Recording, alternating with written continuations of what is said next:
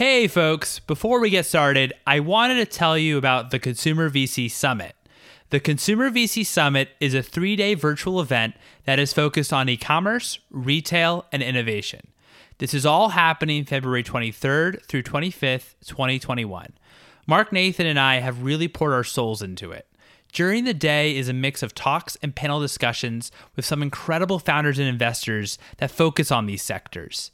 In the evenings, we're going to be throwing networking events, and if you're a founder, you'll also have access to mentoring sessions, which means you'll meet 3 investors or industry professionals for feedback about your business. All of our talks and panels will also be available for replay with a ticket. Please check out summit.theconsumervc.com and enter ConsumerVC for a 20% discount. This is also located in the show notes. We look forward to seeing you there. Now on to the episode.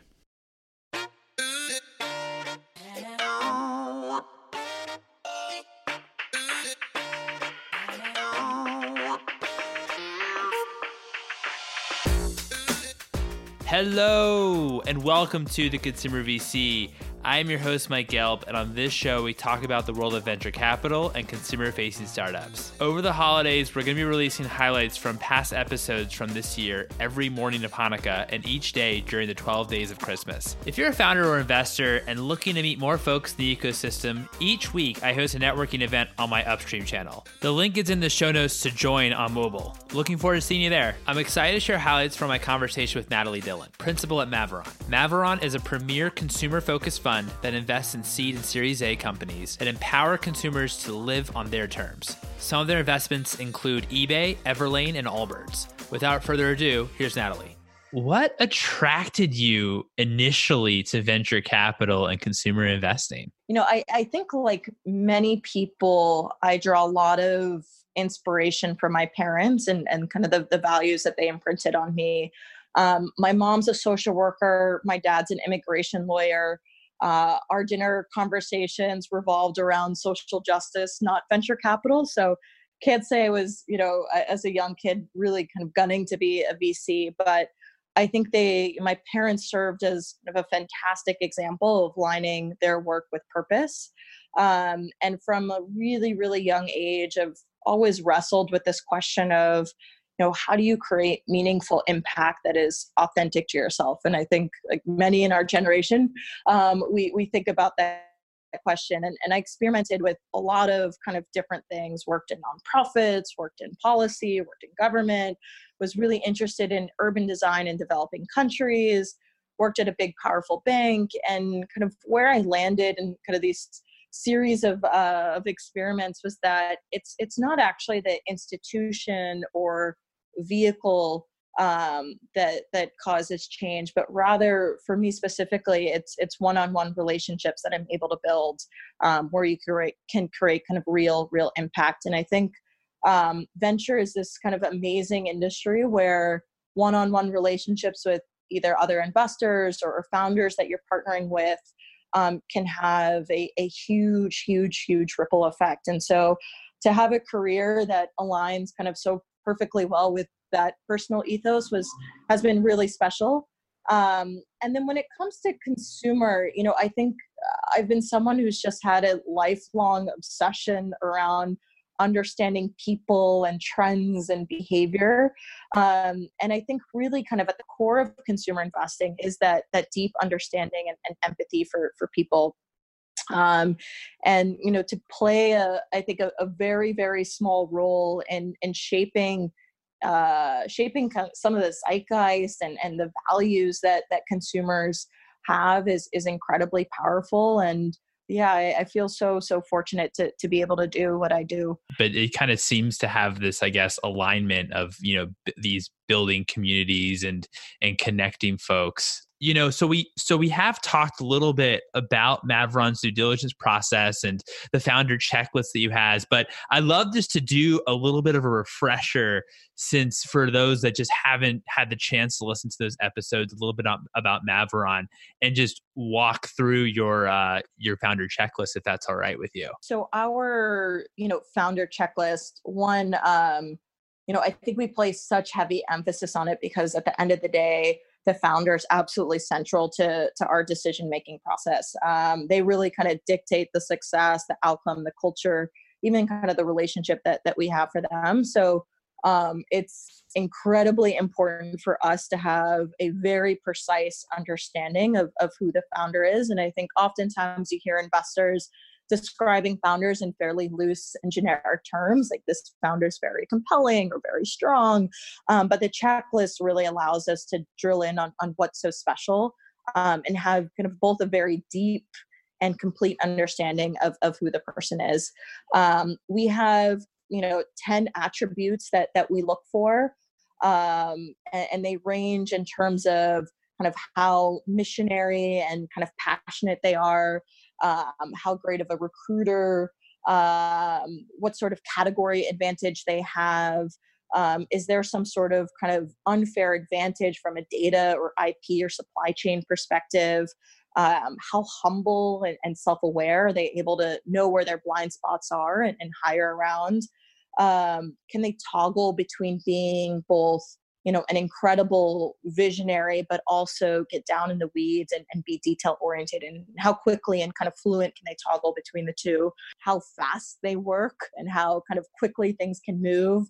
We look at communication skills across different mediums. So both, presenting in person, but also in written. And then lastly, kind of how creation for their employees, for their company and investors. So those are kind of a few of the attributes that we look for. And, I think in our diligence process, relative to other firms, but hard to say without working there, we go very deep on founder references. And so, as an example, one of the kind of most recent core investments that I led, we did, I think over 20 plus references. And, what we're looking for is both kind of consistency, but also, really trying to understand who this person is. If, we're signing up for a 7 to 10-year plus commitment, we're fine if there's, some references that point to blind spots, but we want to be able to know what those blind spots are. And we hope that the founder also has the self-awareness to know where those are and hire around that.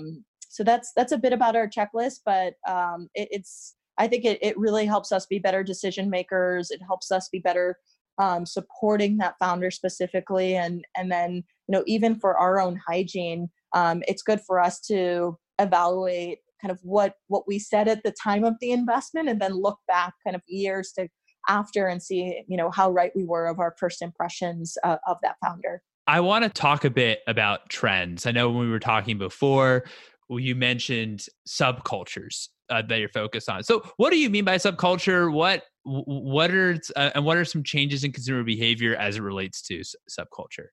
So this is a question that I love to chat about because I've spent a lot of time thinking about the intersection of subcultures and technology. And kind of this thinking really started with looking back at some of the most iconic consumer brands. So you can think of Nike, you can think of Patagonia, Supremes is kind of a more recent example. And each of these brands had a deep, deep loyal subculture when they first began. So Nike, it was track athletes. Patagonia, it was mountain climbers. Supremes was kind of the skater and streetwear community. And so when I'm looking at brands today, I'm looking at kind of, is there a subculture that they can capture and attach themselves to? And kind of the more kind of observation and work that I've kind of done in this space, I see that subculture-led brands tend to be one of the three, one or more of the kind of these three. So either one, they're a symbol of that subculture. So you could think of Doc Marten boots, you can think of Lululemon, you can think of Patagonia in its early days. If you're wearing or sporting these brands, it is a signal that you kind of belong and admire that subculture. Two is a connector. And so connector, you can think of as connecting that subculture and participants in that subculture together. Discord and Twitch are great examples of doing that within the gaming community.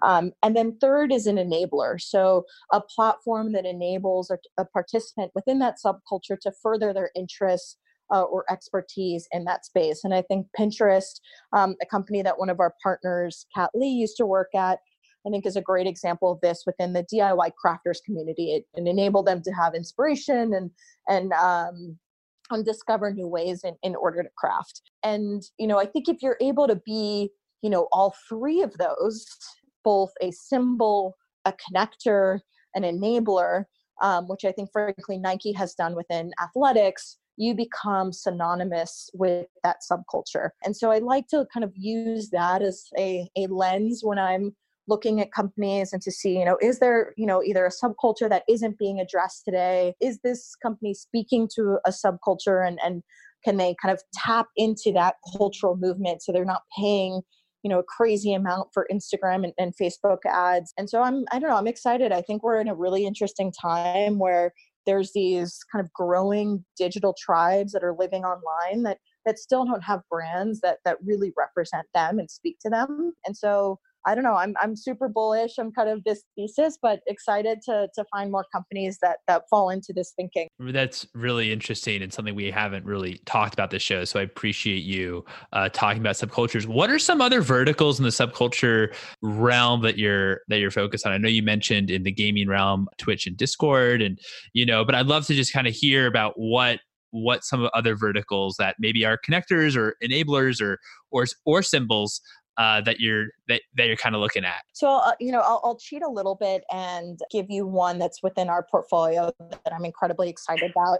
And that's a company called CoStar. And CoStar is a modern astrology app. And for anyone who is remotely interested in astrology, I highly recommend to download it. But I think, astrology has been one of these, it's been one of these subcultures that has existed for thousands of years. It has this built-in language that I think also makes it a strong subculture. So when I say I'm a Leo, that means something to other Leos. And I think what CoStar has done kind of really masterfully is that there was this kind of deep and fanatical subculture within astrology. But when you looked at kind of the products that were out there, they were very dated. Many of them looked like they were built in, Internet Explorer 1997, kind of these cheesy graphics. And CoStar kind of really elevated the experience by creating an app that was beautiful, that had personality, that enabled you to see what your astrology compatibility was with other users on the platform. And I think they've become a bit synonymous with astrology. They are both a symbol. You'll see people screenshot their CoStar notifications and post it on their social media. They're a connector because you can see other folks that are on the app. And they are an enabler in the sense that if you are remotely interested within astrology, there's a lot of really rich content that can educate you more about your sign, from a day to month to kind of years perspective. So that's one that I'm, particularly excited about. And I think as you start to observe, kind of even within retail or other industries, horoscope is certainly, I think, having a moment right now. And I think it's kind of this wonderful way to, take emotional stock in your life in a very lightweight way that people, I think, are desperately kind of in need of and fits a lot of the other trends that are going on within society today. Appreciate you bringing up CoStar. They're pretty popular on the show. Charles Hudson also mentioned them and talked about them. I know that our Precursor is also an investor. I wanted to also talk, we also mentioned that when we were chatting before about the future of social applications and things that you're noticing about Gen Z. I just wanted to pick your brain about that as well. Super fascinated with Gen Z. I secretly wish I was Gen Z. I think there's so many things that as a generation they're doing right. But from a kind of social perspective, I think one, this is a generation that is incredibly creative. They're incredibly comfortable being in front of a camera. They see their screens as a canvas, very, very low attention span. And they grew up with celebrities that are very different than the celebrities that millennials or past generations. It's the, YouTube and TikTok star that's filming in their childhood, bedroom versus the glossy red carpet Hollywood stars that that millennials and beyond kind of grew up with. And so oftentimes in social, it's I think the behavior that we're seeing that really resonates with Gen Z is, one, platforms that really enable self-expression and creativity, and two, platforms that kind of really encourage a sense of like vulnerability and authenticity. And authenticity is thrown around a lot, but this can look like shaky camera work or graphics that aren't necessarily polished. Like, the more unfiltered and almost the better. And I think, this is a generation where they are kind of rejecting the conformity of millennials, that we used to, all wear kind of the same logoed polos and the same logos. And this is a generation where being unique is now really the kind of global cool. And so platforms that encourage kind of that ethos of being unique, being yourself, being expressive are far more resonating with Gen Z today. Yeah, I was also talking with like Rishi Garb, and he was saying how, like the photo really has become the chief medium, and it's not music, it's really like the photo, and making sure that, wherever you are, you of course, it's almost like if the picture's not taken, then it never happened. Totally. And there's even kind of interesting kind of the way Instagram is used with millennials versus Gen Z is incredibly different. And one example to kind of that relates to your point on photos is, you'll see with like teens today, rather than having kind of their full library of photos dating back, 3, 4, or 5 years, they'll actually archive most of their photos and only feature, 3, 4, 5, 6 photos.